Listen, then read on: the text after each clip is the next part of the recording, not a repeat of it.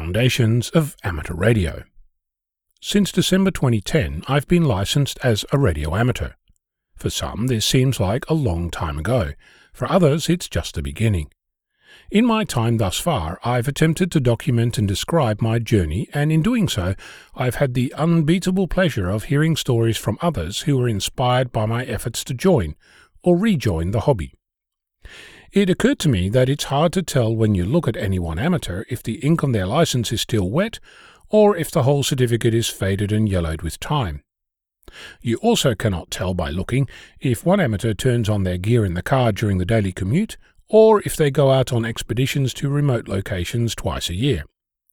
The call sign a person holds tells you even less, let alone the class of their license. In our community, we talk about mentoring, and we call such people Elmers. But do we really use this as a way to glue together our hobby, as its namesake might suggest? As a result of my profile, there's a steady stream of commentary about what I do and how I do it. As you might expect, there's both good and bad, sometimes describing the same thing from opposite sides in equally heated terms. I'd like to take this opportunity to point out that playing the man and not the ball will get you completely ignored. If, however, you have a specific grievance with any technical aspect of what I'm contributing, by all means let me know, but be prepared to provide references, because it might come as a surprise. I do research before I open my mouth. That's not to say that I don't make mistakes. I'm sure I do, and have. Before this turns into a self-congratulatory oration, I'd like to point out that all the negative feedback I see all around me does nothing to grow our hobby, does nothing to encourage learning, does nothing to reward trial and error, and it doesn't contribute to society at large in any way. I'm mentioning this because I also receive emails from amateurs who have left the community, not because of lack of interest, but because of the bullying that they've experienced.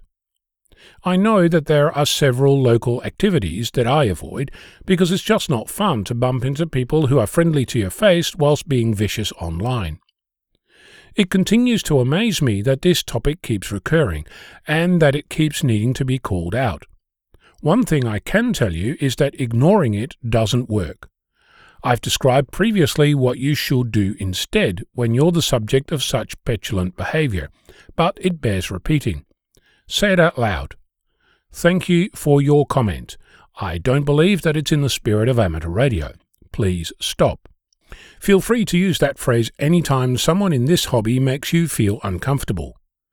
One final observation, if you've not personally experienced this behaviour, that's great, but it doesn't mean that it doesn't happen, or that it's not endemic.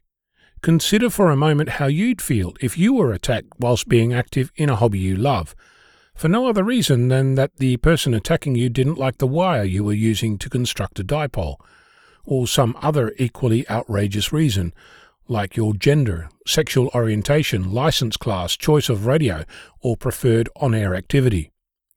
Say it with me. Thank you for your comment. I don't believe that it's in the spirit of amateur radio. Please stop. I'm Ono, Victor Kilo 6, Foxtrot Lima, Alpha Bravo.